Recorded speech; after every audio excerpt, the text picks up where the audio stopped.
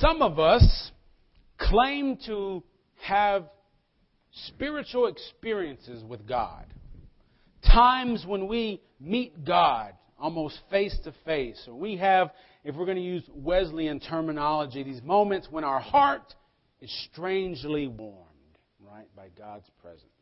And, believe it or not, some people say they have those kinds of moments in a Sunday morning worship service. Okay. Yeah. There's times when we can come and we can hear and we can listen. And then sometimes, though, we realize maybe we can go on a spiritual retreat to have one of these kinds of moments. Maybe, for example, a walk to Emmaus or some other type of designated time that we set apart to have these moments. And what we realize, either about a Sunday morning worship service or some spiritual retreat, is that there is an agenda, if you will, right? Pretty much every Sunday morning, I'm going to ask you to look at your bulletin, which will guide us through our time of worship, right?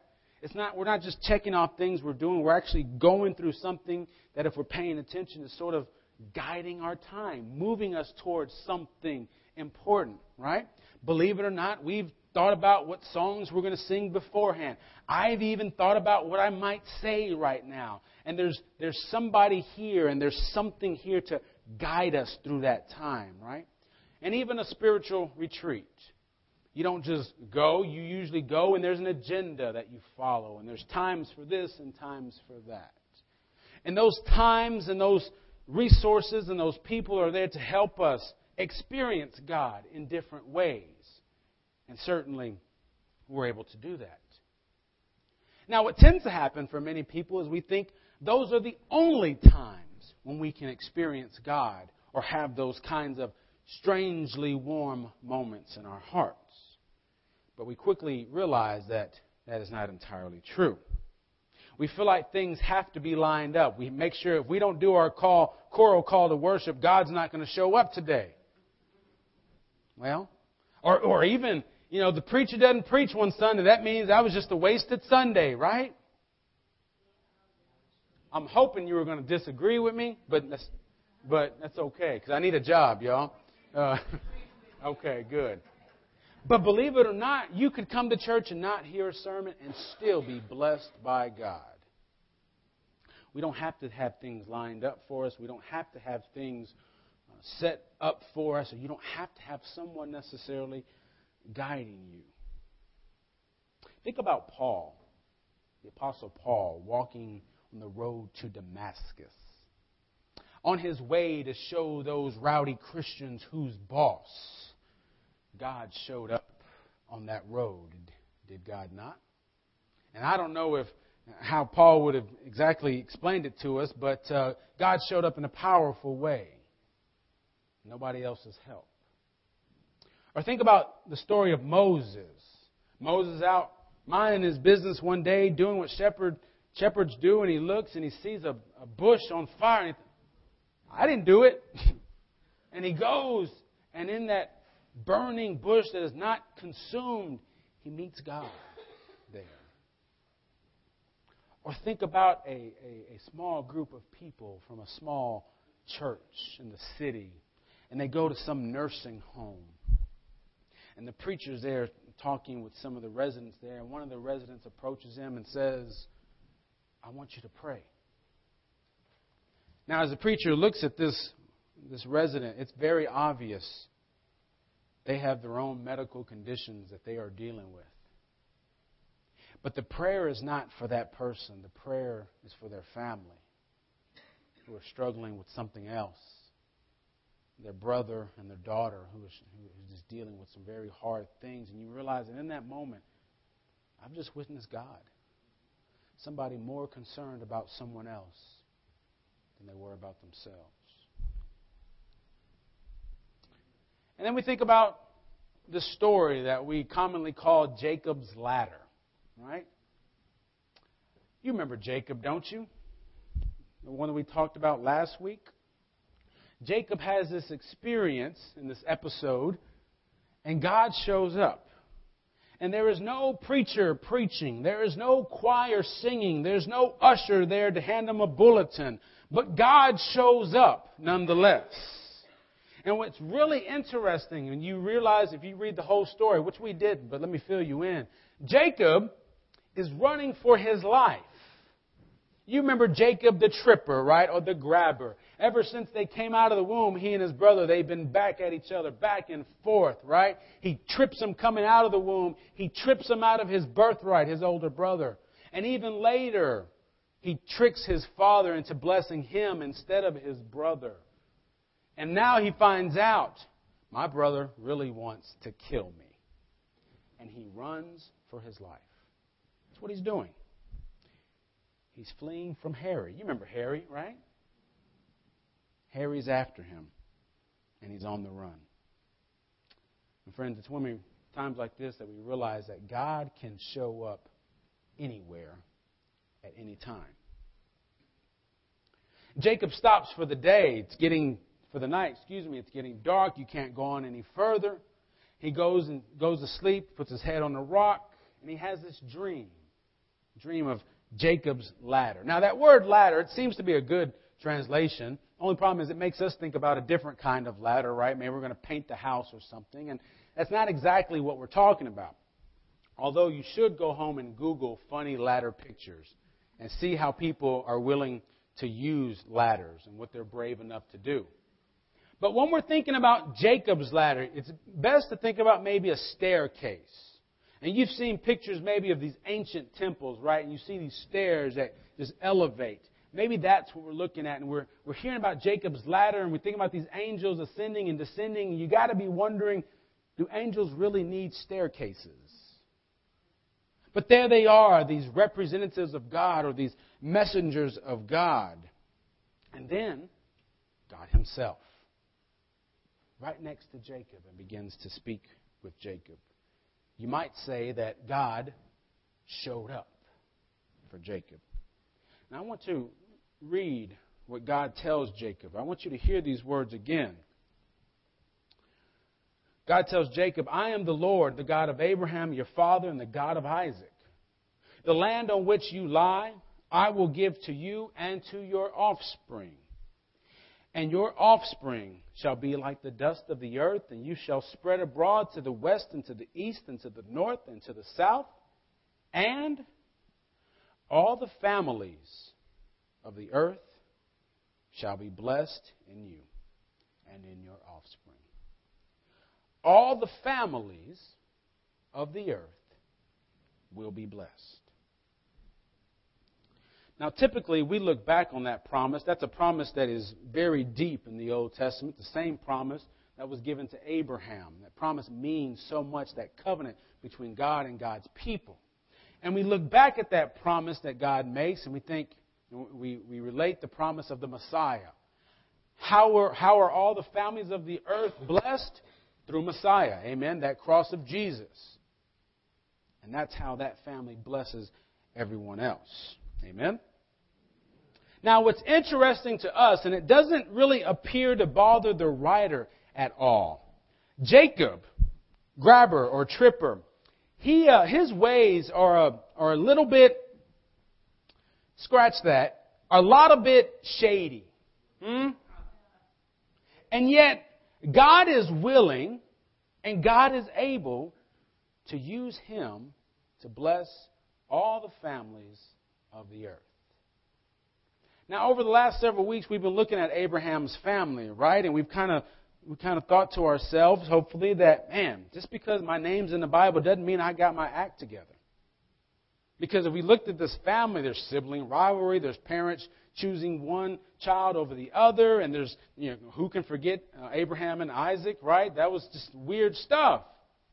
But it's really kind of assuring to us as well, because for those of us who don't find our names in the Bible, we don't seem to have our act together all the time either, do we? Yet, God is able and God is willing to use us to bless other people, to bless other families even. Now, Messiah doesn't come from us. We can't have that kind of blessing, but we can bless others. Maybe you heard or read about the story of Alan Guay. This is a high school basketball player in Compton, California. And I know many people have their ideas about Compton and places like Compton, and certainly people in Compton. But this young man entered a free throw shooting contest, and he won. And he won $40,000. Now, $40,000 to a high school student sounds like a lot of money. And really, $40,000 to any student sounds like a lot of money. Probably sounds like a lot of money to any of us, student or not, right? Now, Alan, he has a full scholarship ready for him to go to college. And that's important. That's a part of the story. I think it's a great part of the story. But what's really significant about Alan, you know what he did with his money? He gave the $40,000 to the other participants of the free throw shooting contest. He said he realized what he already had, realized what he had prepared for him, and he realized the financial struggles of everybody else in that contest. And he decided to give them all of that money. Now, I don't know the full story, but it seems to me like there's a parent somewhere in the background in that man's life thinking, you did good, boy. I'm proud of you, son. That's family, isn't it? Family teaching each other what's important. Teaching each other the things that we should do as families, how we live together. And don't get me wrong. I'm going to suggest that Alan and his family blessed other families. But I don't want to give you the impression that money is the only way we bless people. That is a common misconception. And I know there's preachers that talk about money all the time, but we need to get over that. Money is not the only way. It's not the best way. It's not the biggest way that we can bless people. Sometimes the way that we can bless somebody else is just by being there for them. Just by being a friend when no one else is willing to. Just by our presence with those people. Just by even our prayers. Hey, our family is praying for your family. Each one of our family members is praying for your family. Friends, we are called, I think, to be a blessing to others. That same promise that God gave to Jacob, that your family will bless all other families of the earth, I think we are called as well to bless other families. We should bless others, and not just when they sneeze. That's a pet peeve of mine. You don't mind if I rant just a little bit, right? And I know it's common courtesy, and I know it's the polite thing. I do it too. Somebody sneezes, and what do you say? God bless you. You know what I feel like saying? When I sneeze, achoo. How? Tell me how God is going to bless me. Or tell me how God blessed you. Remind me of how powerful God is. You want to bless me? Then you bless me. If not, keep your words to yourself and hand me a napkin, please. We are called to bless other families. Unfortunately, especially being in youth ministry, you hear it all the time. Parents give their kids dreams of being lawyers or doctors and this and that. And I think that's fine, but usually it goes with the idea that you want to be a doctor's son so you can be comfortable. You want to be a lawyer so you can have all the finer things in life. And let me remind you, friends, that as the body of Christ, that as Christians, we are called to be a lot of bit different. We are actually called to be peculiar. And if we're going to give our children the dreams of being a doctor or a lawyer, let's give them that dream, not so they can make more money. That's what everybody wants to do. But how about we want them to be doctors so they can be a healing hand of God in the world? How about we can train them to be lawyers so they can stand up for those who can't stand up for themselves? How about we raise people who are willing to be a voice for those who have no voice? That is what peculiar people do. Amen? We are called to bless. And friends, that is part of the reason why we are here today. I know we talk about coming to church and, believe it or not, that we can feel like we got blessed here. And I'm fine that happens. I want that to happen for you, that you can come here and feel like something about today has blessed you. But don't you think that's the end of the story? You come here so that when you go there, you are ready to bless.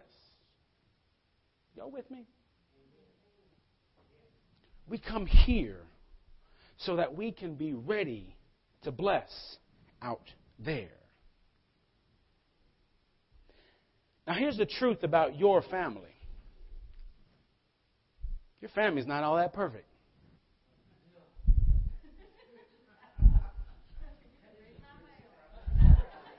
Been reading my mail. Now, I have some of my family out there, so don't worry. I'm covered in that too, aren't I? Our families aren't so perfect. But you know what? We've already committed to pray for each other. I remember we talked about that last week. We've already talked about loving and serving together. So it seems like whatever difficulties face our families, we can get through those. Whatever adversity presents itself to our families, we can pray through those. We can get through all those difficulties together. We can get through all those imperfections that we have as people and as family. But in the meantime, God is still willing, and God is certainly able to bless other people through us. And when we commit ourselves to living a way that is a blessing to other families, those moments with God, those sacred moments, those heart-strangely warm moments, suddenly become more and more. You start to see them more. You start to experience them more. You begin to realize that God is everywhere. See, Jacob woke up and he thought, this is an awesome place. God is here, after he had this dream. And I think really what he realized, and what part of the story is telling us, is that God was already there. You just happened to wake up and realize it. And when we learn as families to bless other families, we realize that God has always been there. Amen. That's an amen one, y'all. Golly. God has always been there. And then our household can be something that God can use. It's really funny. Jacob changed the name of that place, right? Called it Bethel. Beit, or Beth, means house. El means God. So what do you call God's house? The house of God, right? Kind of like Bethlehem. Beth, Beit, house, Lahem, bread. Guess where Jesus, the bread of life, was born? In the house of bread. Duh!